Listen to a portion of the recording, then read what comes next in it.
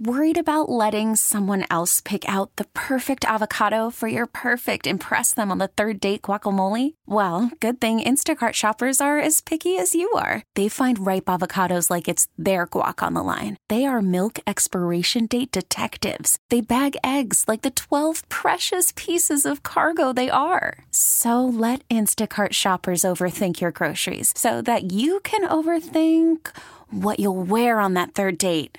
Download the Instacart app to get free delivery on your first 3 orders while supplies last. Minimum $10 per order. Additional terms apply. This episode is brought to you by Progressive Insurance. Whether you love true crime or comedy, celebrity interviews or news, you call the shots on what's in your podcast queue. And guess what? Now you can call them on your auto insurance too with the Name Your Price tool from Progressive. It works just the way it sounds. You tell Progressive how much you want to pay for car insurance, and they'll show you coverage options that fit your budget.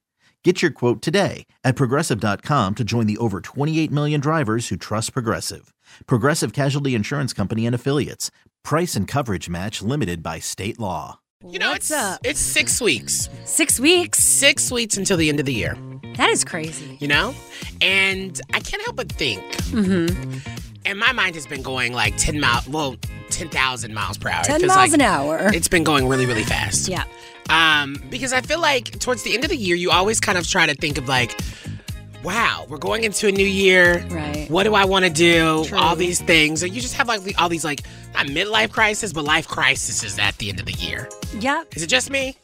No, I'm pretty sure everyone feels that way. That's why people sign up to like change their life when the New Year comes around. So I should like sign up for an Oprah masterclass or Pretty something. much. Or one of my retreats that I'm going to be promoting very soon. That's exactly why I said something. It's just plugging right now. No, but I think for me is like I'm trying to figure out what new ritual should I take up towards the end of the year. Well, it depends what you're trying to do, trying to figure out. Well, does it?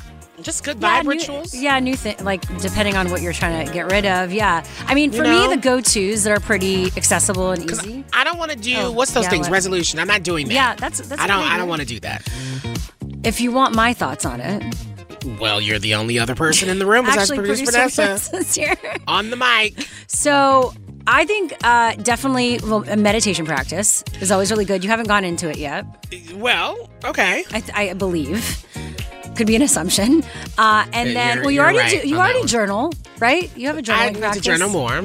Okay, I think those two. And then I would say, like, maybe for you, fun movement. Like turning on a song and like looking, like playing around with yourself. Do I look like the type that does funky dances? It's not funky. Or it's wacky fun, dances? Self-love, like looking in the mirror and saying like positive affirmations to yourself. I think that could be a really fun thing I look for at you. the mirror at myself all the time. What do you say when you look in the mirror? How fire I always Okay. look. It's true. Good. So then maybe you don't need that ritual. Oh, God. No. Ryan is affirmations out. He doesn't need any more I've just affirmations. been thinking about that, and I feel like a lot of people are thinking about just the end of the year, what this year meant to them, what 2022 means to what's going to mean to them. I don't know. It's a lot to start to unpack. But it's 6 weeks. You better start thinking about it. I agree. Ask yourself that now. Ask yourself that, every night, it's sometimes good to look back like at the day. Like, what did I learn today? What worked? What didn't?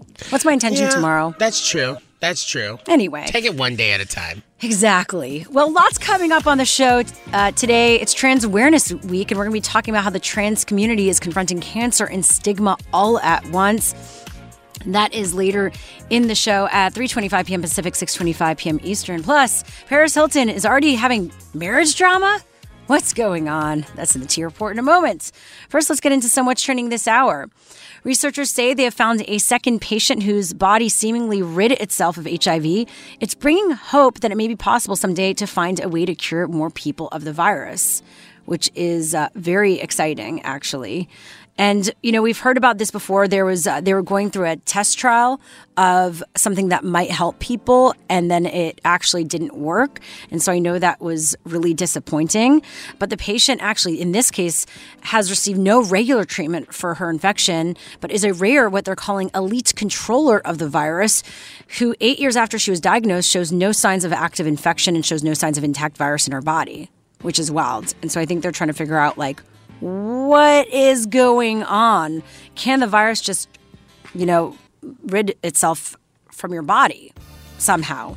So they're looking into it right now, but it definitely provides a lot of hope for everyone with HIV. Now, as the president signed the historic bipartisan infrastructure bill yesterday, here's what Senate Minority Leader Mitch McConnell had to say today. The infrastructure bill did not raise taxes. It did not revisit the 2017 tax bill. From a Kentucky point of view, it was extremely good for our state.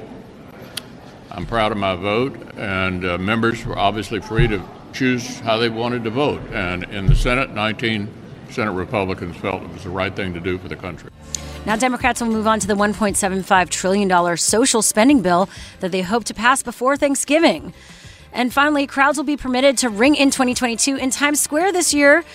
That's from Mayor de Blasio, who announced that today. Yes, but in order to do so, you must bring proof of full vaccination and a valid photo ID that applies to all ages 5 and up. There are a few exceptions. Kids younger than 5. Proof of a negative PCR test within 72 hours of arrival will be accepted for those where you have disabilities and can't get vaccinated. So that's very exciting because we didn't really have that last year in the same way as usual. So we're kind of back to normal. But that was what's trending this hour. What's happening in entertainment news, Ryan? Okay, so there is trouble in paradise already for Paris Hilton and her new husband. It's time for the T Report, those pop culture stories trending right now. So Paris Hilton's new stepdaughter has written a heartbreaking letter to the father she doesn't know. Hilton's brand new husband, Carter, is it Room? Carter Room. Room, okay, that's what I thought. Room? Well, here's what the letter said, which this feels so, we'll talk about it after I read this letter. So it says, quote, "Dear Dad, I would really like if we could actually have a relationship, and I would like to give you a second chance, even though you have hurt me so much. She is 9 years old. Her name is Evie, and she's the daughter of Carter and his ex, Laura Bellezzi." It also says, "I would also like to meet the rest of my family. I still have hurt and anger to work through, but I'm trying to set it aside because if you choose to respond to me, I will be so happy. If you don't, my heart will still be broken. But I know you will be really missing out because I'm awesome. I love you." She signs off. So this exclusive statement to the Post was sent by Laura Bellezzi, the mom, and she said her only intention is to give Evie, her daughter, a chance to connect with the father who is not in her life. Now, Page 6 broke this story that Carter has only seen his daughter when she was born, according to a source.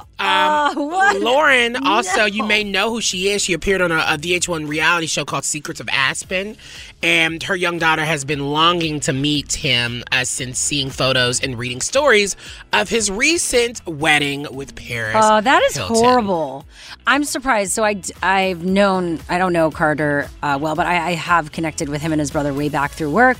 And I didn't know this at all. I mean, he's never made it clear. This is like a little secret baby that no one really so knows. Lame. But my thing is, I wonder how much did this little girl... One, the little girl probably did write this letter. It sounds like an adult, But though. my thing is, no, because I wrote a whole essay back in middle school about my dad, and my mom shipped it to him, and that's how we got reconnected.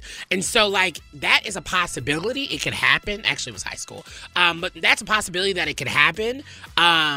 But my thing is, Laura didn't need to give this to Page 6 or the New York Post to put this all over. That's messy. It's dirty. Yeah, it's like, why put this little girl in the public eye That's when true. she doesn't need to be? Now she'll look back, and this is the moment she was throwing it out there. That's so weird. I don't know what's going to happen. But Carter, step it up and get your family stuff together. That's your T Report. We got more coming up next hour. Weird. Okay, now jurors have begun deliberating in the homicide trial of Kyle Rittenhouse. We've got the latest details next with the Washington Post. Let's go there with Shira and Ryan, Channel Q. Jurors began deliberations today in Kyle Rittenhouse's homicide trial. A group of 18 jurors was in court for the entirety of the trial, but only 6 were dismissed by a random drawing this morning, which is very strange. I don't know if this is a normal thing, but here to answer all of our questions about this is Griff Whitty, a national reporter at the Washington Post. Thanks for being here. Good to be here. Can you tell us about, just before we move into the rest of the stuff, this random drawing? Does this usually happen? Well, what was unusual was having the defendant pick the names. That's something that a lot of veteran court watchers were scratching their heads about, wondering. Obviously, they had to get down to 12 jurors. That's the number that is going to decide this case. But the fact that you had Kyle Rittenhouse himself putting his hand into the jar to select the names was unusual. So we have to jump back a little bit because, that is highly unusual. But what else should we know about that's been kind of going on during this trial? Well, we've seen that the judge has played a very active role in terms of making some decisions that, frankly, the prosecution has been very disturbed by, upset with. The judge seems to have favored the defense in a number of his judgments in terms of the admissibility of evidence, in terms of the rhetoric or the nomenclature that can be used, who can be called a victim. Mm-hmm. These are decisions that are procedural in many ways, but they're also important because they shape how the jury ultimately sees this case unfold. Definitely. And what about the closing arguments yesterday from both sides? Can you give us a little recap of how they both landed? So what we saw in the closing arguments was a real reflection of what we've seen throughout this case, which is just radically different portrayals of who Kyle Rittenhouse is and what he was up to on the day he shot 3 people, killed 2 of them. For the prosecution, they described him as a chaos tourist, someone who came to Kenosha to cause trouble. He was there basically looking for a fight, looking to shoot someone, and just being very reckless and really not understanding how much damage his rifle could do with AR-15, and not particularly caring that he had shot people and killed 2 of them. For the defense, they said this is a young man who was trying to do good. He was trying to help the community. He was there to be a medic. He was there to help people out and restore order in this chaotic situation. And they say he had no choice. He had to shoot these 3 people. His life was on the line. If he hadn't shot them, they would have killed him. Now, do we know any information about the jury? We know that we know very little. We know that 11 of them are white. There is only 1 person of color among the 12 people who are going to be deciding Kyle Rittenhouse's fate, and they are 12 citizens of Kenosha. And beyond that, we really don't know anything.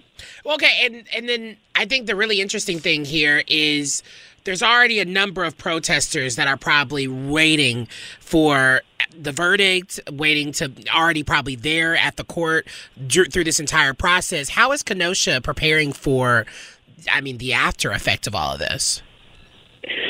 So 500 National Guard troops have been deployed. They are standing ready. They're prepared for potential violence and trying to restore order if order is lost. I was there at the beginning of the trial, and I got the sense that this was a city that's certainly taking a strong interest in the trial, but that the people of Kenosha are very determined not to see their city burn again. They really don't want to see more chaos. They went through enough last summer. What they're worried about is that there will be outsiders who come in and cause trouble and, seize this opportunity to make problems in Kenosha, which people pointed out to me, is exactly what many people think Kyle Rittenhouse was doing when he was there. He's not from Kenosha. He's from Antioch, Illinois. He came into Kenosha when things started to go haywire there. So people in Kenosha are really hoping that outsiders and others who might stir up trouble don't come to their city. Definitely. Well, that was Griff Witte, a national reporter at The Washington Post. Thanks for being here. Thank you so much. Next up, what Pete Buttigieg needs to focus on now that the infrastructure bill has passed. We've got that for you with Politico after this. Let's go there with Shira and Ryan, Channel Q. While the $550 billion bipartisan infrastructure bill has passed, it's now up to Pete Buttigieg to execute it all as the transportation secretary, and he'll be under the microscope the entire time. Joining us right now is Tanya Snyder, who covers transportation for Politico Pro. Thanks for joining us. Thanks so much for having me. So now that this is passed, which was a huge feat, what are the next steps for Pete? Because it's not going to be easy from here necessarily. Right. So this infrastructure bill gives him and the department an amazing opportunity. Pete Buttigieg will be meeting local political power brokers all over the country. He'll be showering communities with money. And I'm just talking about the political part. Obviously, he's going to be helping shepherd the reinvigoration of American infrastructure. There's a lot of kind of policies that he'll be putting in place and a lot of big decisions he'll be making. But politically, with an eye toward a future presidential bid, meeting local politicians and bringing sort of being the bringer of good things all over the country, safer streets, faster trains, new transit connections, all of it. You know, it'll be like being on a campaign tour for the next 3 years or longer. But there will be a lot of scrutiny, like you said, and there should be a lot of scrutiny, right? This is a lot of money. It's taxpayer money, and it needs to be well spent. But it's also going to be an opportunity for his political opponents. Well, yeah, and you wrote about how Republicans are going to find any and everything to latch themselves to highlight the negative, if anything comes from it, in the way that he was a part of it, even if it was in his control or not his control. But that doesn't really feel like a new political strategy from Republicans. So why does it feel so high pressure that this does work in Democrats in Pete's favor? Well, first of all, Republicans are going to be in the tough spot. You know, the infrastructure bill is actually wildly popular, and obviously the projects that and improvements that it brings to communities are also going to be very popular. And so Republicans that voted against this bill are going to probably be taking credit for it as well and attending those ribbon cuttings and all of that. But they are also going to be whoever they put up in, whether it's 2024 if Biden doesn't run again and Pete does, or 2028, or whenever Pete Buttigieg decides to try another presidential run, you know, there will be Republicans trying to shoot him down, potentially other Democrats as well, and trying to find some scandal to associate him with. So whether it's a project that goes wrong, or funds that were misspent, or waste, fraud, and abuse, or some sort of tinge of political bias in, you know, whether too much money goes to blue states instead of red states, or too much money goes to swing states, and people start thinking that maybe there is a political motive there. There will be lots of fodder for people who are looking for problems. And now, what could his strategy be here to take on this challenge? I know in your article you wrote that the Department of Transportation had no comment, but from your research, what do you think? Well, everyone I talk to, including former Trump DOT officials, are just really impressed with the team at DOT. In addition to Secretary Pete Buttigieg, Deputy Secretary Polly Trottenberg is a department veteran and very, very capable career professional. Mitch Landrieu was just named the infrastructure czar. You've got John Porcari, also a veteran of the department, who's running supply chain issues. So there are just a lot of people who really know what they're doing there, and who are running a pretty tight ship.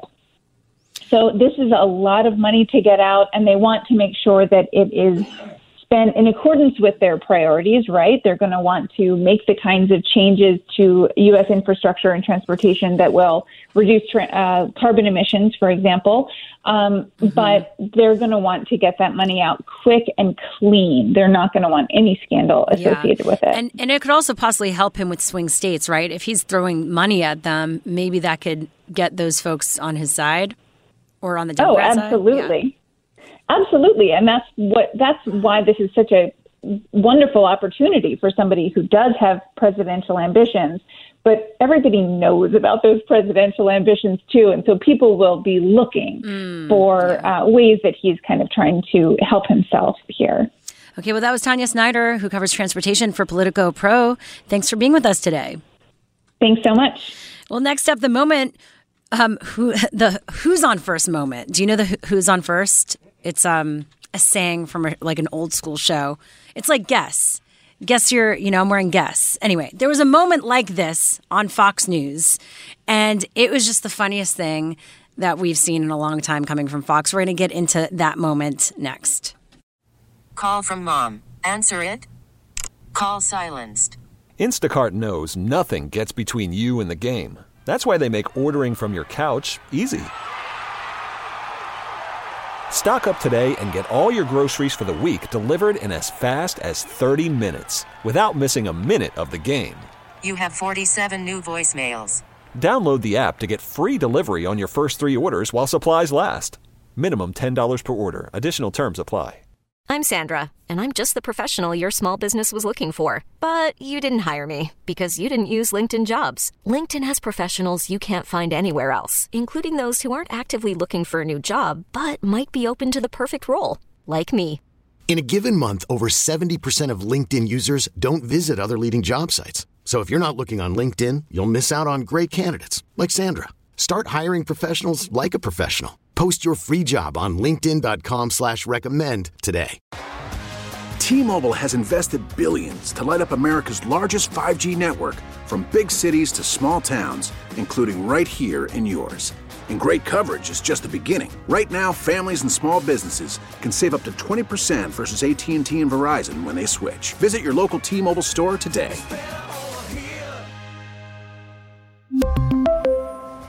Plan savings with 3 lines of T-Mobile Essentials versus comparable available plans. Plan features and taxes and fees may vary. Let's go there with Shira and Ryan, Channel Q. Woo! Are you ready for some laughs, everyone? Buckle up. Okay. What if they don't laugh? Well, then maybe you promised them laughs. You got to give them laughs. Question their humor. That's why you can't promise everything. You know, I think this is going to make you laugh, or maybe cringe. Me laugh. It had me crying this morning. It was pretty great. So during Monday's episode of her Fox News show, The Ingram Angle, there was confusion between Laura Ingraham and her guest Raymond Arroyo as they discussed woke culture, and you'll hear what happened. Antidote to the politics and all those woke storylines in so many shows today. You know, I was watching an episode of You where measles came up. Wait. When did I mention measles? I don't know. It was on You. What was on me? What are you talking about? Right? Is Raymond even hearing what I'm saying? I never had the measles. Was on You. We never did a measles and vaccine episode. Is this a joke? I know. I don't even know what you're talking about. It was on You. It was on You. I've never had measles. What are you talking about? This is stupid. It was an episode of a show, Laura. What's it called? You. What is he talking about? It's called You. I've never done a show on measles. It's called You. This is like you can't make this up. He gives up by the end. I mean, it's hilarious, this moment where it had me questioning if it was real, if they were just in on the joke, or were they that stupid. And I just want to say, they are that stupid. They have to be. Yeah, I think this is one of those things. She obviously doesn't know the show. She's too busy. Well, Lauren Ingram screaming about other things. Only a narcissist would be like You and hear automatically me. To be fair, I've brought up You before on Netflix, and someone did that once to me, where they were like, "You?" That doesn't mean that they're not a narcissist. And there is no to be fair, caveat for Laura Ingram. She's the worst, and honestly, I'm happy she's embarrassed because it just continues to discredit them as journalists. And even that argument that he was making, that's even worse. It made no sense. It's about meningitis, and they were upset about it. It's not like people are actually going to go kill someone. Or measles. Yeah, no, it was measles. Yeah. Anyway, the whole moment really shows where we're at. I feel like it's like if you had to take a moment on the news that it encapsulates where we're at as a society, this would be it. I love moments like this, especially if it's happening on Fox News, because it's gold. It's comedy gold. You couldn't write it better than yourself. At least we get to laugh at something on Fox News. The other stuff is kind of nightmarish. I laugh at everything on Fox News. I laugh and then there's a bit of a cry. Oh, God. Why is this there? Yeah, I'm just laughing. I'm not going to waste tears on them. Did it ever come up when, guess the brand, guess the fashion brand, when you'd be like, what are you wearing? And you're like, guess. Who's wearing Guess? way back in the day. This had to be circa 2000. I have one pair of Guess jeans right now that I actually wearing really Guess like. in 2021? People wear Guess. I don't think anyone wears Guess. All right. Guess who's not wearing Guess? No, next up, the Olympics has announced new testosterone criteria for trans women athletes. That and more next on What's Trending This Hour. Let's go there with Shira and Ryan, Channel Q. It's coming up on the show today, including more music right here on Channel Q. So hang out with us. Stick around for that. But right now, let's get into some more headlines and stories happening today. Why this actor says he'll never do Comic-Con again. That's in the T Report in a moment. Plus, what happens when cancer and gender identity collide. How hospitals are helping trans patients. That's in 30 minutes. First, let's get into some What's Trending This Hour, though. This is very big news. The International Olympic Committee today loosened and walked back its policy restricting the participation of transgender and intersex athletes in Olympic sports, but said it won't enforce sport-specific rules around inclusion. After a 2+ year consultation process, the IOC moved away from their 2015 guideline that required transgender women to lower their testosterone levels if they wanted to compete alongside other women. They also admitted today that there is, quote, no scientific consensus on how testosterone affects performance across all sports, and that the role of testosterone in creating unfair advantage is unclear. Yeah, this is a big deal, even though I think a lot of people would have hoped that they would have done those sports-specific rules or guidelines around inclusion, but it's still a step forward. Well, yeah, and my thing is they're already kind of telling us things that we already know, especially, like, I'm happy they're implementing and kind of loosening. It's an annoying policy at first, but we already knew these things. We already knew that people should be able to play the sport that they desire to play without any, I don't know, disregard for anything else. I don't know. Yeah, and then the idea of the role of testosterone in it all has always been used against trans women. The fact that they're saying that there is no evidence of that is also a big deal. Yeah. Because it's something that advocates have been fighting for a long time. Exactly. Now, Daniel Goldman, who you may remember as the lead lawyer in Trump's first impeachment probe, announced his run for New York Attorney General. When I was sworn in to lead the first impeachment investigation of Donald J. Trump, my job was to uphold the fundamental principle of our justice system, that in the United States of America, no person, no matter how wealthy or powerful, is above the law. I'm Dan Goldman, and I'm running for Attorney General to fight for one standard of justice for all. Okay, the AG position is up for grabs as Attorney General. Letitia James plans to run for governor. And finally, drug maker Pfizer has signed a deal with a UN-backed group to allow other manufacturers to make its experimental COVID-19 pill. And it's a move that can make the treatment available to more than half of the world's population. So good on Pfizer for doing that, because now we get to expand this so that we can solve this once and for all around the world. We forget, hopefully we don't forget, we're very privileged in terms of our ability to get the vaccine or any sort of medical treatment to help us with COVID, whereas around the world, there's so many places that still haven't gotten anything. And so if this brings us one step closer to that, then hallelujah, we need that. That was What's Trending This Hour. What's happening in entertainment news, Ryan?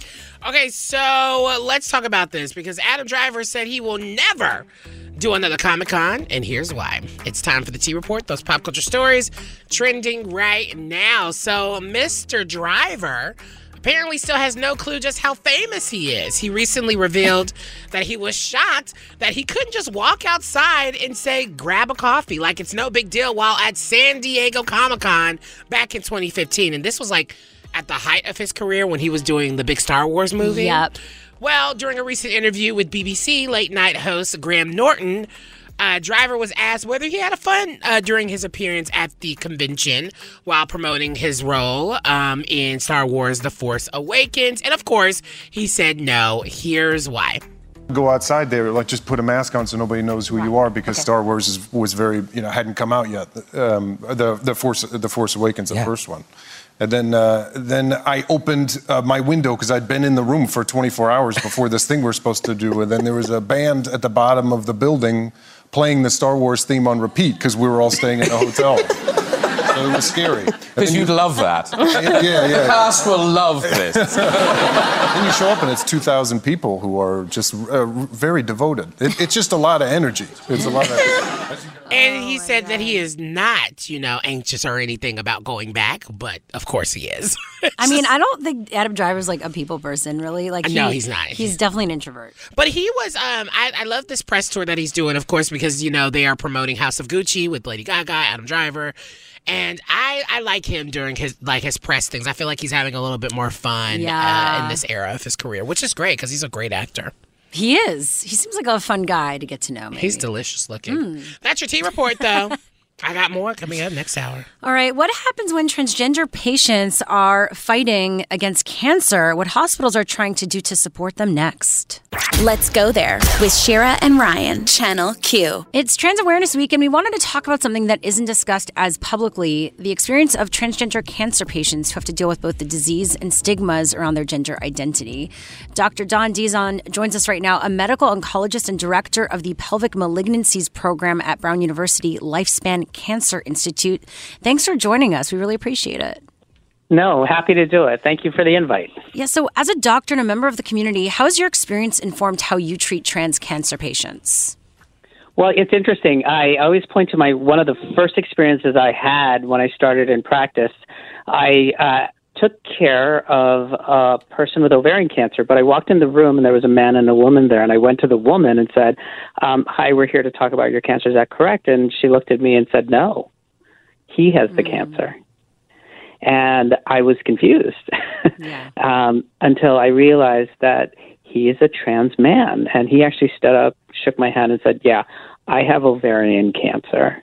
And it was just a terrible thing to go through because he literally had to keep coming out of the closet. But every new doctor he came in, he had to come out of the closet. They had to explain their relationship. And I just felt exceptionally bad, especially as someone who is a member of the community, that I made a very, some would say obvious, but it was an assumption as to who was in the room, who had the cancer, and who was there to support her. And it was a completely important moment for me to realize that when you walk into a room where there are people in there, you can't assume relationships. I've had people tell me, when I went to my doctor, and yes, there's an age difference between me and my wife. It's like, they refer, oh, nice to meet you. Is this your grandmother? Things like that are just really, really striking for people who are in this community. But for trans people, it is the experience of having to, be nervous about, do you have to say anything or will they know? Right. How will they receive it? Will you have to face something offensive at its worst and biased at its most kind, perhaps? Yes. And then it's also the staff, right, who have to, usually if it's someone with breast cancer, we have them undressed from the waist up. And if it's a man with breast cancer, you can imagine, and this has been reported, where the medical assistant just won't even leave the room.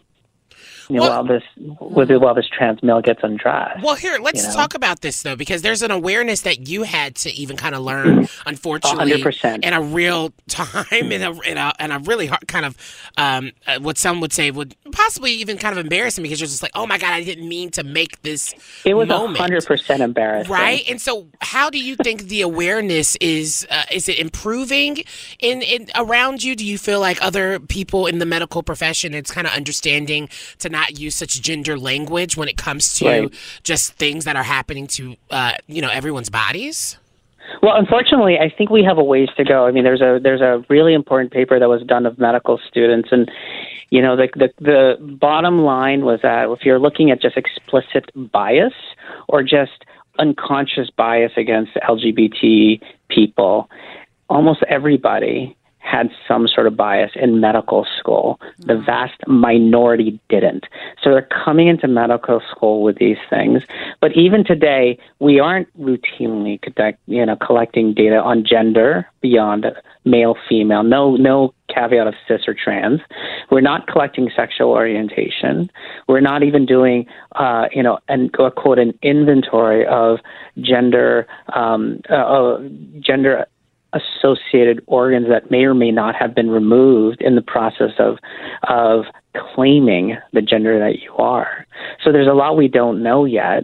And there's a group of us really trying to change that. Whether it's something simple as, when you introduce yourself to a room, just say, "Hi, I'm Dr. Dizon. My pronouns are he, his, and him." Or if you walk into a room, there are people in there who go, "Let's go around the room and let's just introduce everybody and how you all know each other." Yeah. Something very, very non-threatening, but also not specific to what you think someone's gender is. Because so much of what we do, we will ask about if someone is gay or lesbian or trans if it's in their appearance. Yeah. So you can imagine those of us who, quote, pass as straight are wondering whether we need to unlock that closet door or will they help us out of it of their own volition? Well, yeah, because I think a lot of times queer people already have trauma when going to the doctors or to your health professional because of how they've been treated, regardless of their intersectionalities. And I think, going to a doctor, regardless if you're trans or not, is just a very fearful and kind of triggering experience. And especially if you're trans, you're trying to figure out if you're in the process of being, your transition and even wondering well, should I be checking on other things in my body or is just me transitioning a priority right now? And I always just wonder, how do you kind of make sure you're doing the best for yourself in that sense of making sure every part of your body is checked, because that can be something that goes unnoticed. Right. And what we know of the data is that, gay, lesbian, and trans people, they're not screened appropriately. They're not undergoing mammography or pap smears or even prostate screening the same way, cis men and women are undergoing those screening procedures. And it might be because of, you mentioned intersectionality. It might be because, members of our community oftentimes can't afford the care, because that is something that, unfortunately, is something we see in our communities. But it's also because they have been met with unkind words and deeds by other medical professionals, and they would prefer not to go through that. Yeah, it's really unfortunate. I want to know what can be done, though, right? What can be done to help those who are dealing with this? So the good news is that the surveys, at least in the cancer space, is that the vast majority of us who chose to do oncology really want to do better. There's this appetite to learn how we can meet the needs of the LGBT community, meet the needs of our trans communities. And so they're looking for engagement. They're looking for our community to help them understand the issues, to help them understand how do we make our clinic a welcoming space.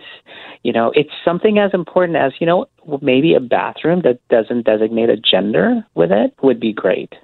But it's also training staff, really looking at this as how do I implement something that is welcoming to everybody, that meets the needs in an intersectional way, and then how do we get the work done so we know what is the appropriate care for people who have transitioned. We dose chemotherapy based on whether or not you're male or female. Oh, wow. Yeah, we dose. We judge how well your kidney function is doing based on your male or female. We interpret EKGs based on whether you're a male or female. And this is an unmet question. I have no idea. Does it matter that you were born, that you were assigned a male sex at birth? Or does it matter that you are a full-fledged female standing before me on gender-affirming hormone therapy? These are really important, basic questions that we still don't have answers to. So we need to work on the workforce beyond just the doctors. We need to work on medical assistants and people who check people in. We need, all of the medical record systems that are in play in the United States have the ability to collect gender and sexual orientation. We need to roll them out. We need to make them part of our standard. And we need to be able to look at people and think of a cancer not as a gender. I see, enough men with breast cancer to know that breast cancer is not a female disease. Well, Dr. Dawn Dizon, we so appreciate you. The work you're doing is so needed. So thank you so much for being here. Oh, thank you so much for the opportunity. Yeah, Dr. Dawn Dizon is a medical oncologist, director of the Pelvic Malignancies Program at Brown University Lifespan Cancer Institute. Have a great rest of your day. Hope to have you back. Yes, you will. Thank you so much. Take care. Yeah, you too. Amazing stuff. Well, Next up, more on the Parents' Bill of Rights being introduced to counter woke culture. We'll tell you more about that next. This episode is brought to you by Progressive Insurance. Whether you love true crime or comedy, celebrity interviews or news, you call the shots on what's in your podcast queue. And guess what? Now you can call them on your auto insurance too with the Name Your Price tool from Progressive. It works just the way it sounds. You tell Progressive how much you want to pay for car insurance, and they'll show you coverage options that fit your budget. Get your quote today at Progressive.com to join the over 28 million drivers who trust Progressive. Progressive Casualty Insurance Company and Affiliates. Price and coverage match limited by state law. Spring is a time of renewal, so why not refresh your home with a little help from Blinds.com? We make getting custom window treatments a minor project with major impact. Choose from premium blinds, shades, and shutters. We even have options for your patio, too. Blinds.com invented a better way to shop for custom window treatments. There's no pushy salespeople in your home or inflated showroom prices. Our design experts can help you find the perfect window treatments on your schedule. We'll even send free samples directly to you. Plus, we can handle the measuring and installation for you. Unlimited window treatments installed for just one low cost. And with Blinds.com, you'll always get transparent pricing. No hidden fees. Our free shipping and 100% satisfaction guarantee can put the spring back into your step and into your home, too. Shop Blinds.com right now and save up to 45%. Up to 45% off for a limited time at Blinds.com. Blinds.com. Rules and restrictions may apply. If your day sounds like, we need the report ASAP, you deserve Modelo. If you've persevered through, you deserve this rich golden lager with a crisp but refreshing taste. Or if you overcame, 2 more reps, 2 more. You deserve this ice-cold reward. Modelo, the Remarkable Fighter. Drink responsibly. Beer imported by Crown Imports, Chicago, Illinois. Let's go there with Shira and Ryan, Channel Q. Well, this is interesting. Today, U.S. Senator Josh Hawley, Republican, introduced the Parents' Bill of Rights Act to defend parents' fundamental rights against efforts to shut them out of their children's education. Yes. Saying, it's time to give control back to parents, not woke bureaucrats, and empower them to start a new era of openness in education. Yeah. Okay. So this comes, of course, as parents continue to try to come to control, really, what their kids are being taught. Critical race theory, LGBTQ, also history and stories and rights. And, I mean, it's all entangled, right? As even books and libraries get kicked out and banned. And they think that, having parents have more control in their kids' education will save their children from being, taught these horrible, evil things, indoctrinated. Well, it's just really interesting. I feel like every time Republicans use the word woke, I cringe because I think it's like them just like, I'm like, I just want you to say what you really are thinking.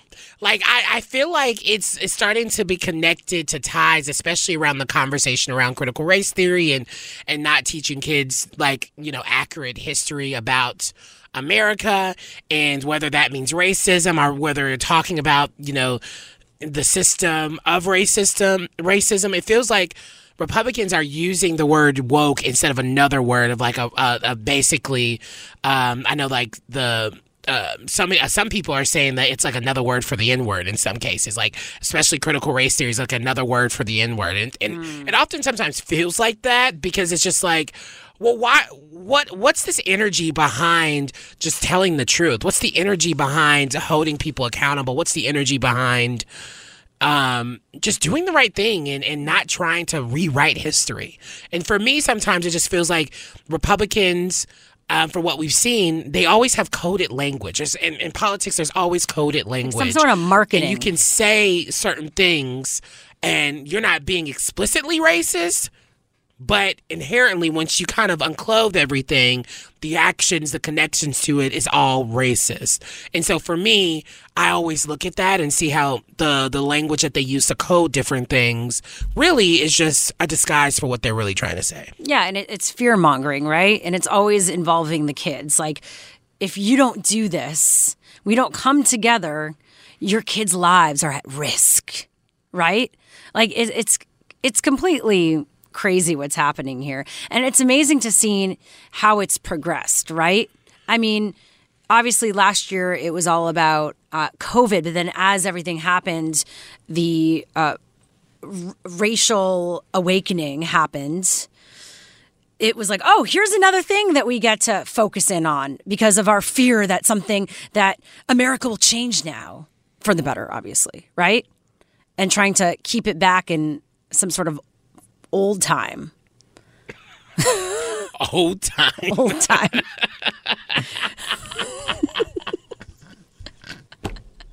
You know, the old times of America. The old times. Right. It's like what they felt comfortable with, which is basically patriarchal, white supremacist type of vibe. So I think this is scary. I hope that, we could say, oh, let's not take it seriously. But the fact is, with stuff like this, it does mean that parents could control what is being taught. And you could say, like, parents have a right to know. But, like, the idea that what's being taught is wrong right now is the wrong thing, because that's not the wrong thing that's happening But they don't know what they're talking about in the sense of critical race theory is not being taught in any type of K through 12 at all. That's a Harvard law school. A lot of misinformation. Like actual class. And so when you're talking about just telling the history, it's things that they were already kind of teaching, but also being more honest about it, like covering things in a different way. And if you just want to know, just ask the teacher what they're talking about. It's just a simple question. And so instead of doing all this hoopla and trying to rewrite history or trying to create, a naive history for your kids to live in, it's just like, that's not going to do anything. It's only going to create space for us to repeat history and kids to not know the truth. Yeah, I mean, oddly enough, this new era of openness in education that they're talking about, that they're saying Democrats are pushing, or that they're trying to say that, Republicans want to start this new era of openness. Actually, that's what Democrats want. I think, what they're pushing is an openness. They want transparency, or I would say anyone who's progressive or supports, are good people and supports everyone. People want openness. This is the anti of openness, censorship. Like, that's actually what's happening. So it's really manipulative what is being thrown out there right now. Anyway, let us know what you think of the Parental Bill of Rights Act at LGT Shows, where you can find us on social media. But next up, are you into cliches or over it? What that says about you, next. Let's go there with Shira and Ryan, Channel Q. Okay, so we were joking in the break because we realized we were talking a lot about language and what else? Other language stuff these days. Grammar. Yeah, we were talking about apostrophes. We were talking about apostrophes yesterday and how social media is ruining that. And now we're talking about cliches. It was National Cliche Day, actually November 3rd, Vanessa. She thought it was today. We missed it. But it brought up a bigger conversation about why we use cliches. Do you have any that are your favorites? Like any phrases or words that come to mind? Oh, I need to look up like cliche phrases because I don't even know. I feel like there's all idioms that glitter isn't gold. I feel like I'm like king of cliches. I feel like I say a lot. But then, of cliches what's the difference between a cliche that's overused and one that still is ripe? Like a closed mouth don't get fed. That is a cliche. Oh yeah, but I feel like that's a good, iconic one. Like that will stand the test of time. Yeah, well, yeah, it has. I've heard my grandmother use it. So. Exactly. So, yeah, it does stick around. What's another one? Oh, my God. All that glitter isn't gold. Oh. All for one and one for all is a common cliche saying. Kiss and make up is a cliche saying, according to Google. What about there's no me in team? There's no I in team. Oh, I in team. Let's hang this up. We've already failed. Read between the lines, or my favorite one, read the room. Yeah, read the room. That's a good one. But cliches for me are like good moments. Like sometimes you don't know how to like say certain things in the moment. And a good cliche, it'll hit you right in the dinger. Yeah, the dinger. Okay. Yeah. Yeah, I like that. I think that there are certain words or phrases that can be overused. And you could say, what about like woke or cancel culture? Like that went from that became something that's a bad cliche. That's not a cliche. What's the difference between a saying and then a cliche? A saying has to be multiple words. Cliches have to be multiple words. Saying woke is just saying a word. But someone who, like, or the idea of woke culture or like cancel culture, I feel like there's a bit of like, it started being used and now it's a bit of a... Well, according to this article cliche that we found online, on the conversation, they're talking about cliches. They said adulting has become a cliche. It's right. That's a word. It's a noun that has shifted to being a verb, to adult. And this idea of being a devil's advocate also, how now it's kind of being overused and could be harmful. So something adulting? No, devil's advocate. Oh, well, because it's always about something like the devil's other side of it. Most definitely can. It's always been. It could be almost like gaslighty, right? It most definitely can be, for sure. And so it really no one likes a devil's advocate. That's that's honestly the most annoying thing to me. No one's asking for you to look for the other side. I mean, there's some situations where it's I think important to look at the other side, but yeah. In most situations where I think being it's a devil's given advocate, a bad rap. Most times when being a devil advocate is being like called to, or someone decides to bring it up, is one of those moments where it's like, no one asked for this. No one's trying to look at something. Why are we trying? You don't do this, but like sometimes you do this where you'll be like, I wish they said this, or maybe the benefit of the doubt. I think benefit of the doubt. I use that a lot. You do all the time. I use the benefit of the doubt, which is so frustrating. I'll be like, why are we searching for this? Why are we searching for the benefit of the doubt? Why are we searching for an opening for any sort of empathy? But it depends on who you're doing it for or giving it to. Because my thing is, you try to give it to everybody, and everybody doesn't deserve it.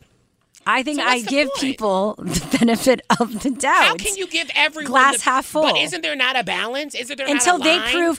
they prove me wrong? I'd rather wait for them to prove me wrong than assume they will. But they've probably proven you wrong already for you to even give them the benefit of the doubt. No, I think there's a lot of because they put themselves into a negative situation that's causing for others to be doubtful. I think that a lot of assumptions can come up, and you don't know what people's situations are, or like what happened, or the circumstances, or the nuances. You are the queen devil's advocate. Get out of here. The benefit of the doubt. Wrap this up. Get out of here.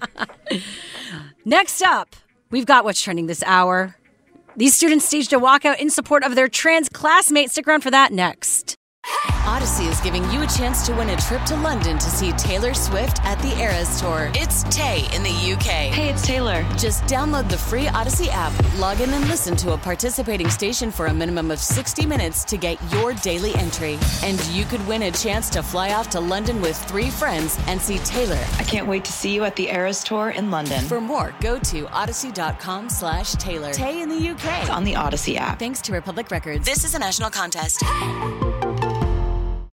Let's go there with Shira and Ryan, Channel Q. All right, we're back. And stick around for more music right here on Channel Q. But right now, we've got more show. Hello, Ryan. Yes, we do. And you'll find out why I'm actually speaking like this in my T report. It's pretty nice, right? Interesting. Is that British accent? It doesn't sound like it, mate. I don't know. No, that is Australian. Yeah. Harry Potter. Let me try. A Harry Potter reunion underway? Nope, not at all, bruv. I'm sorry. I feel like we're insulting someone. No, I'm not. I got a great Harry Potter. Come on, Americans always want to have British accents. Well, first of all, I will do a British accent because British people come over here all the time, taking all the all the American roles. You know, I just was watching Doom Patrol DC. Ryan recommends, real quick, hot one coming in. DC Patrol. Doom Patrol on HBO Max. It is so incredible. If you are a fan of the DC universe, Doom. Oh. Doom okay, got Patrol. It is absolutely incredible. And one of the actors I just found out was British. And I was shocked to hear their British accent because they play an American, they play Cyborg and they play an American person. And I was just like, how do they do it? It's a skill. It is incredible. You have to put your tongue a certain way. My tongue is a certain way. Thank you very much. And in 30 minutes, we're going to be talking about setting and keeping boundaries in relationships. A perfect topic as we get into the holiday season. First, let's get into what's trending this hour, though. About dieting? No, this is the keeping boundaries. Oh, I'm Dieting, waiting to talk about the dieting. That's in the 15 dieting, minutes. right? We are talking about dieting too. Lots coming up. Okay, what's trending this hour? Students at a high school in Berlin, Wisconsin rallied around a trans classmate earlier this month who was targeted and harassed. In response to authorities saying they found no evidence of an assault, students at the school organized this walkout.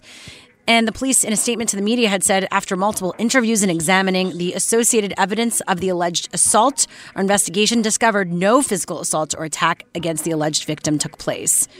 So they ended up staging that protest as a response to the police response, which was really unfortunate there. Now, a group of opposing the non-existent problem of critical race theory being taught in K-12 schools is now offering $500 to New Hampshireites who are willing to snitch on teachers. Yes, that is right.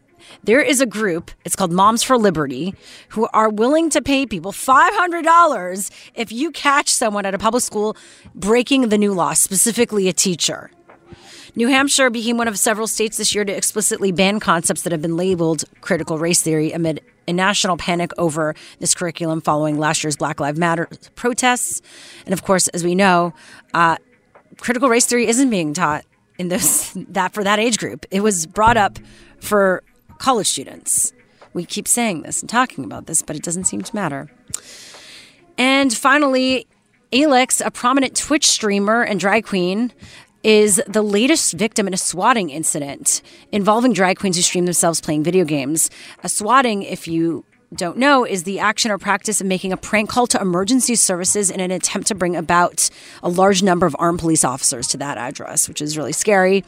And this also comes just months after creators held a boycott in early September called A Day Off Twitch to raise awareness of the threats marginalized groups say they face on the platform. But it seems to still be happening. Drag queens who spoke with NBC News say they still feel unsafe. Those interviewed for the story on NBC News about this also only referred to them by their drag names out of fear that speaking out could incite further attacks. Really scary stuff. That was what's trending this hour. What's happening in entertainment news, Ryan? Well, I'm talking all things Harry Potter. Oh, God, please. You see how that works, right? It's very magical. It's a magical experience. Anyway, it's actually really cool because can you believe it's been 20 years since Harry Potter, all the films, the first one. Does that make you feel old, came Ryan? out. Me? No.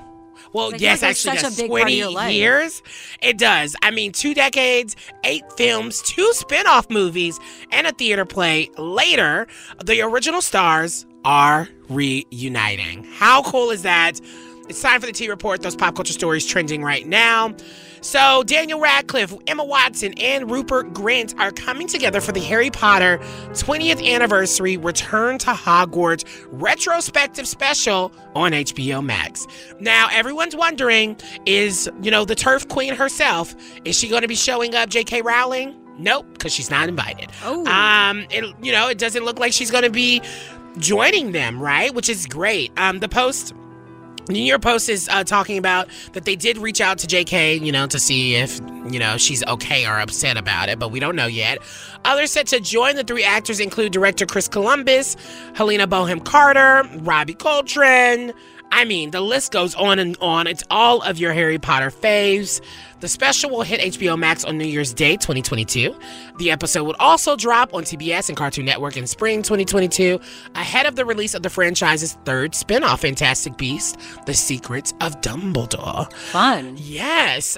So head over to WeAreChannelQ.com to check out the 1-minute teaser that was released today, because this is exciting and so happy that JK will not be a part. Okay. Thank you for that music, too. Yeah, it's actually very really loud. Magical, mystical.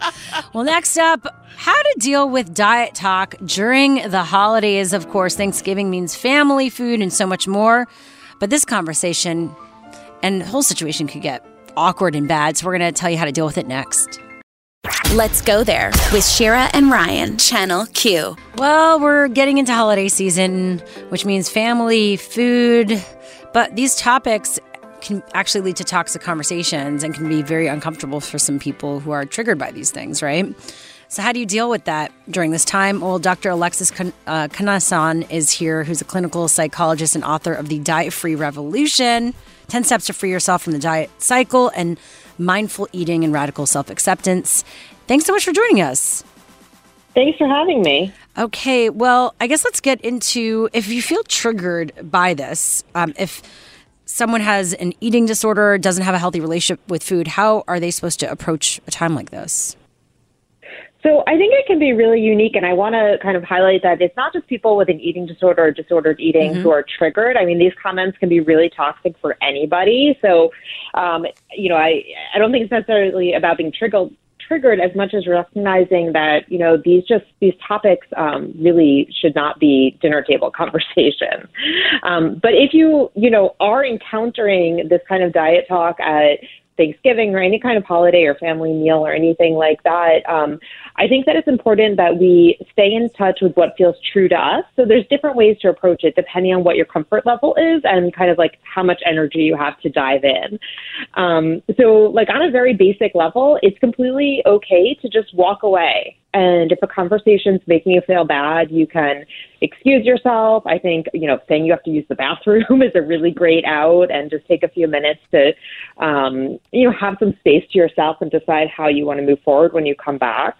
Of course, we can always kind of call people in and, let them know that this conversation doesn't feel good and be direct about addressing it, and let them know that you have opted out of dieting, that you are not participating in diet culture anymore, and, kind of share some of the reasons that that's been helpful in your journey and provide some education there.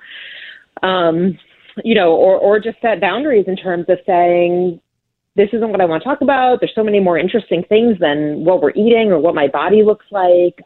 We can also just simply change the conversation.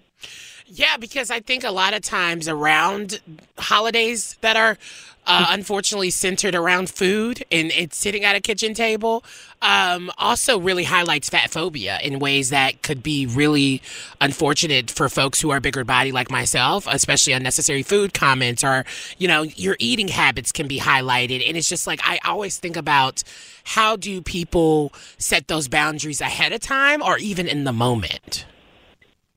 Yeah, and it's really hard. There's so much fat phobia that's just entrenched into our culture. And so, we all kind of have it because we've all been swimming in it for most of our lives. And even comments that are, people think are directed towards themselves, like, oh my gosh, I can't believe I'm eating so much, or I'm going to have to go to the gym to work this out tomorrow, or whatever. It still is bringing a focus to the idea that being smaller is better and that these foods are bad or off limits and that this is something that, they care about and therefore you should too. So it's still, even if the comments aren't being directed at you, they can still be really harmful.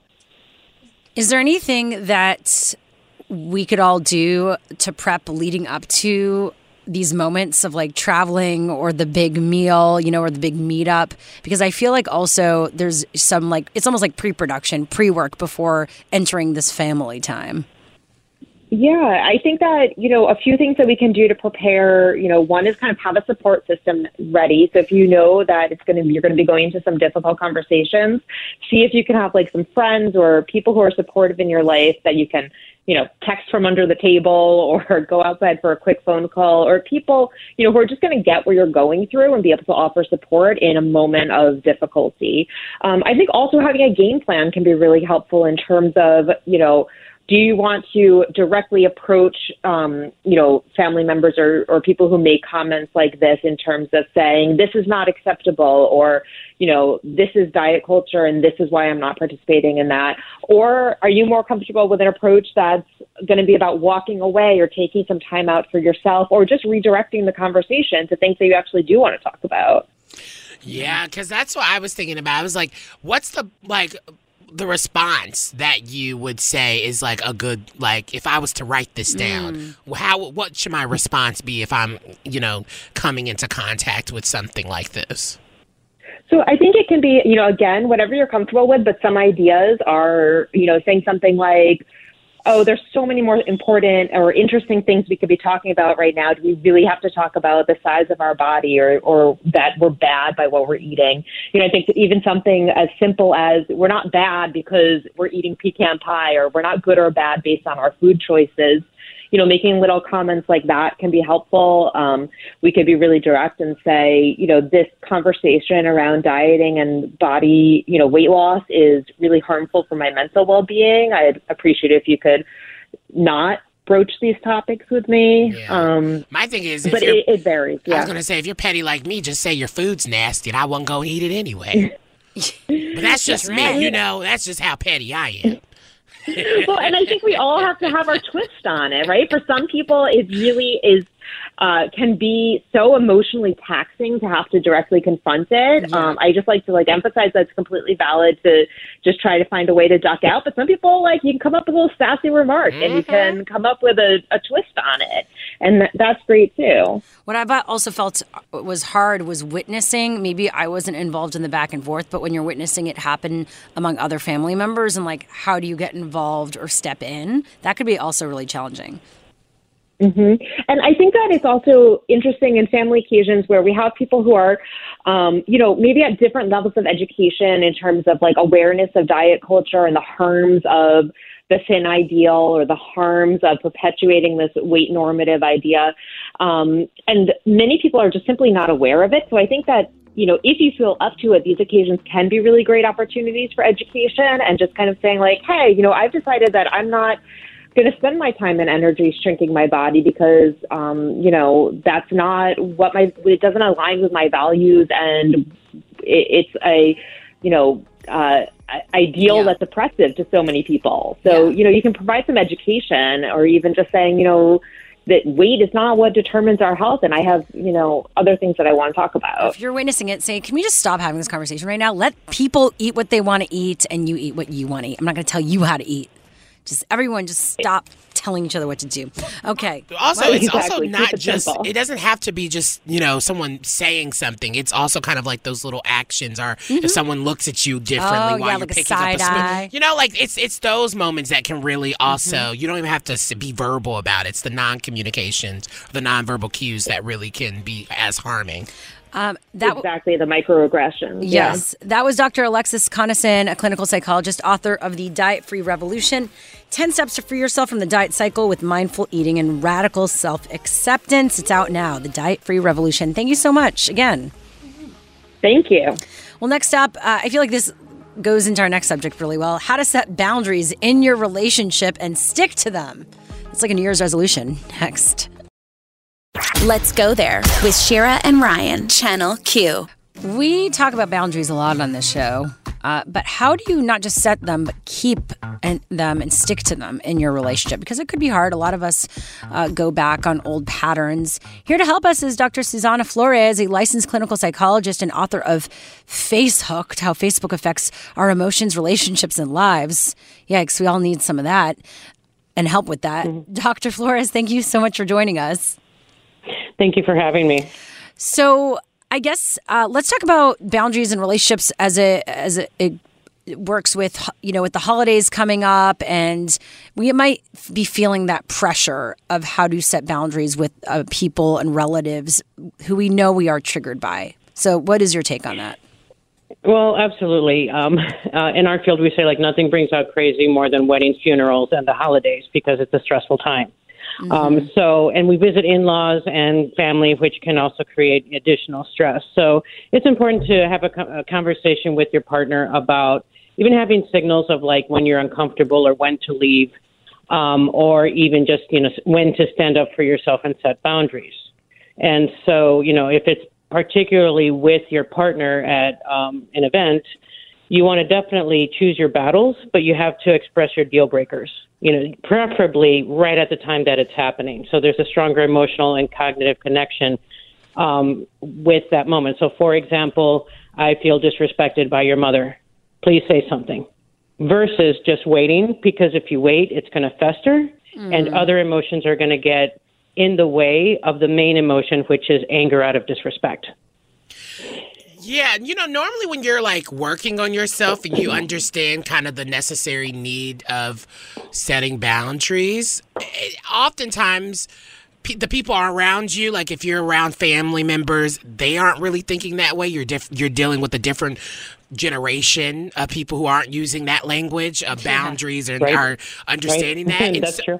And so I always wonder, how do you kind of bring that, especially if you're dealing with cross generations, how do you bring that to them where they understand it instead of going into like this huge meltdown? Because oftentimes, I could even use an example as my mom. If I'm trying to set boundaries in the way that feels healthy for myself, that can be something that she doesn't understand or takes it in a way that feels like harmful or like, defensive. Yeah, it's defensive. And it doesn't feel like anything is actually getting done, and you're getting further and further away from actually setting your boundaries. So I just wanted to kind of know your perspective on that.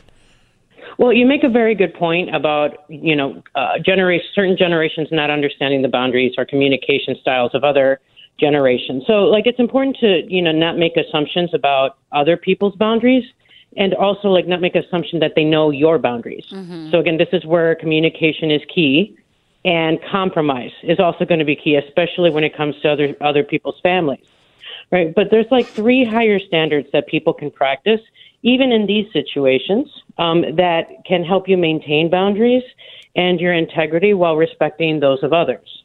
And so, like, the first one is I choose me. Now, for over-giving people or over-accommodating or empaths or so, that sounds selfish, but it's not. What it means is I will not compromise my values or beliefs, which means you also stand up for yourself at that moment if you feel that, that you are not being true or authentic to yourself. The second one is equal effort only. So you give only as much effort as you are given. And it's almost like a match of energy. So if someone is engaged, you are engaged. If someone withdraws, you withdraw. Now, obviously, there are exceptions. I'm talking about like where, there's a pattern of people taking advantage of you or people disrespecting you. You can also withdraw. If you feel that they're not being friendly, you can step away. Or you can announce that you're stepping away. I feel disrespected right now, so I'm gonna move to another room.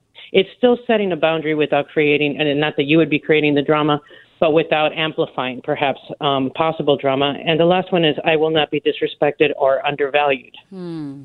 Period. I have to add the period, right? It doesn't matter if you knew someone for 20 years, so if you've known someone for 20 years.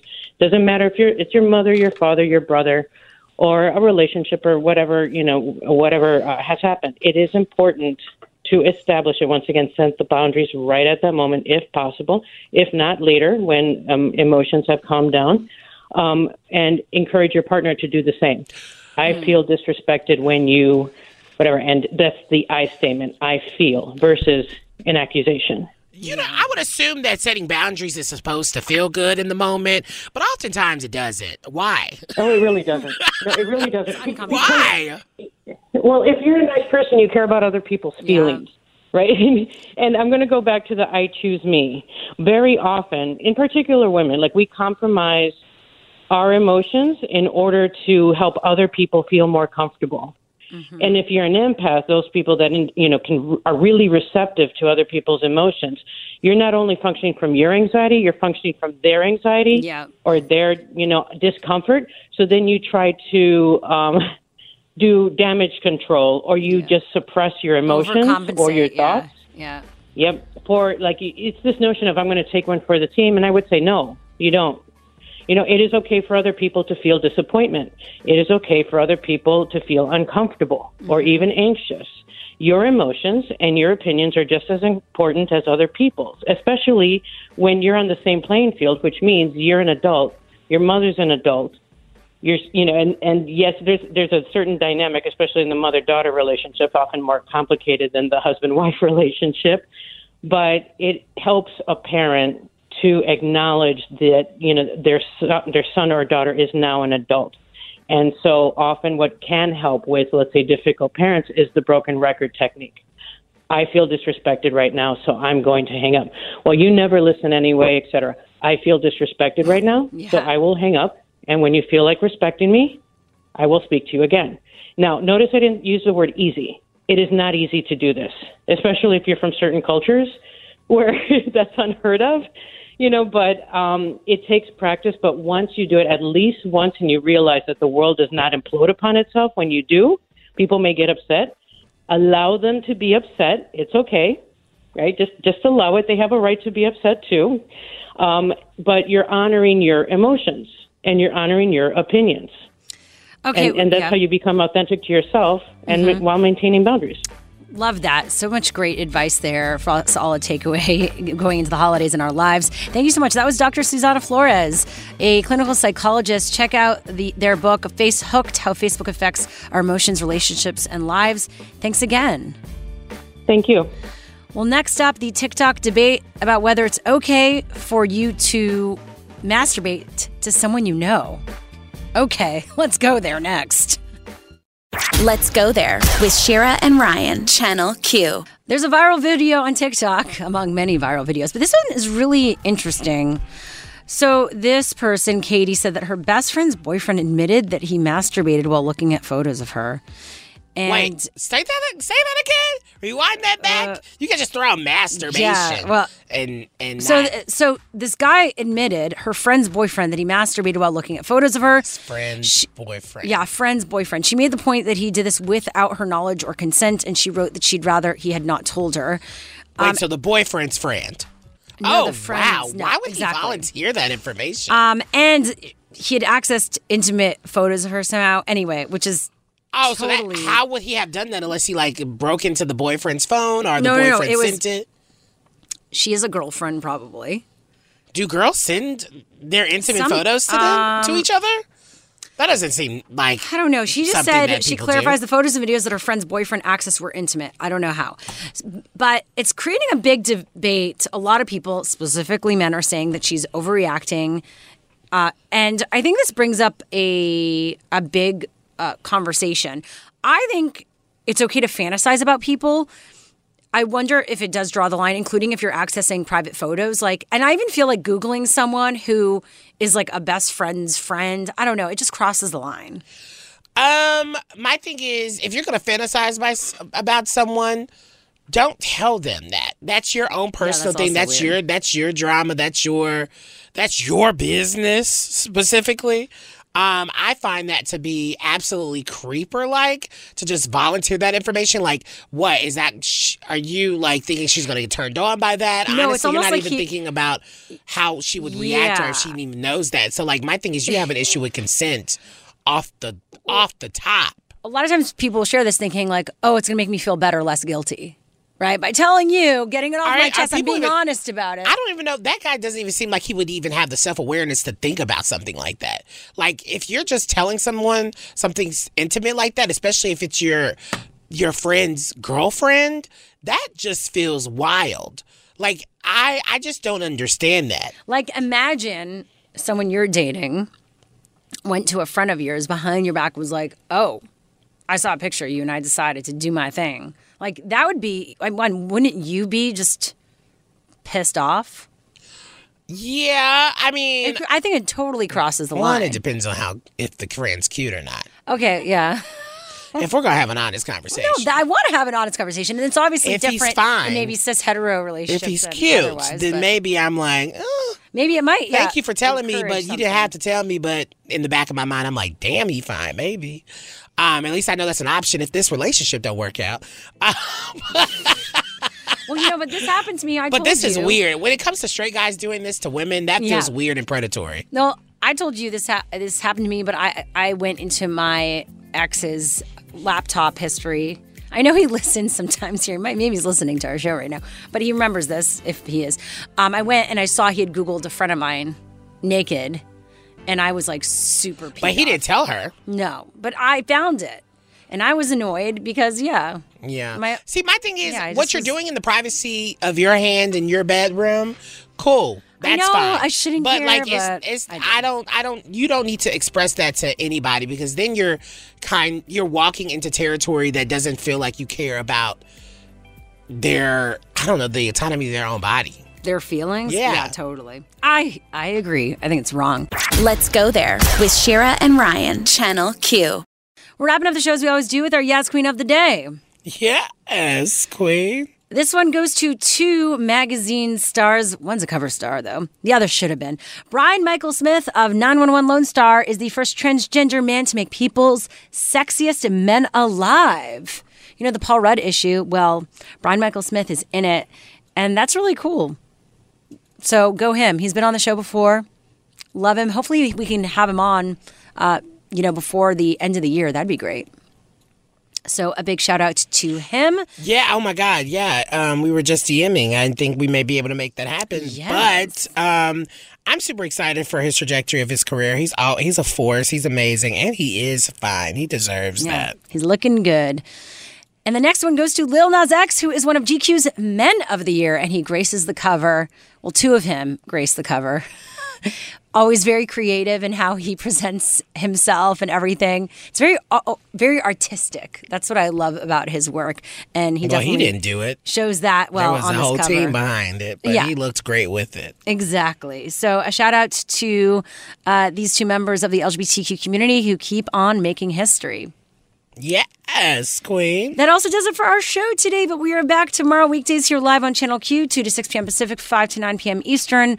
On tomorrow's show, a second person has been cured of HIV without treatment, as we mentioned, but here's what that actually means, according to researchers. We're going to be getting into that on tomorrow's show. Of course, we've got the Tea Report every hour and what's trending this hour. So come back tomorrow, if you don't already. We appreciate it. If you miss any of our shows or interviews, we post everything as a podcast. Just go to the Odyssey app or where podcasts are available and search Let's Go There. We are sending you love and light. And honey, remember to slay. Stick around for Love Line with Dr. Chris after this. He's talking about how nature can help your mental health. That's next.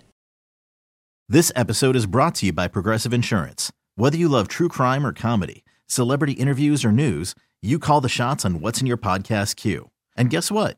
Now you can call them on your auto insurance, too, with the Name Your Price tool from Progressive.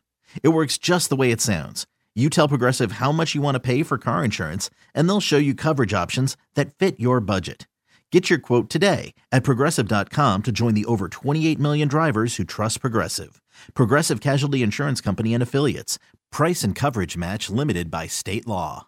We really need new phones. T-Mobile will cover the cost of 4 amazing new iPhone 15s, and each line is only $25 a month. New iPhone 15s? It's better over here. Only at T-Mobile, get 4 iPhone 15s on us and 4 lines for $25 per line per month with eligible trade-in when you switch. Minimum of 4 lines for $25 per line per month with autopay discount using debit or bank account. $5 more per line without autopay, plus taxes and fees. Phone fee at 24 monthly bill credits for well-qualified customers. Contact us before canceling account to continue bill credits or credit stop and balance on required finance agreement due. $35 per line connection charge applies. See T-Mobile.com. Spring is a time of renewal, so why not refresh your home with a little help from Blinds.com?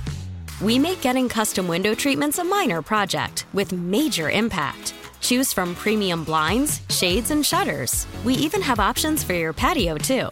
Blinds.com invented a better way to shop for custom window treatments. There's no pushy salespeople in your home or inflated showroom prices. Our design experts can help you find the perfect window treatments on your schedule. We'll even send free samples directly to you.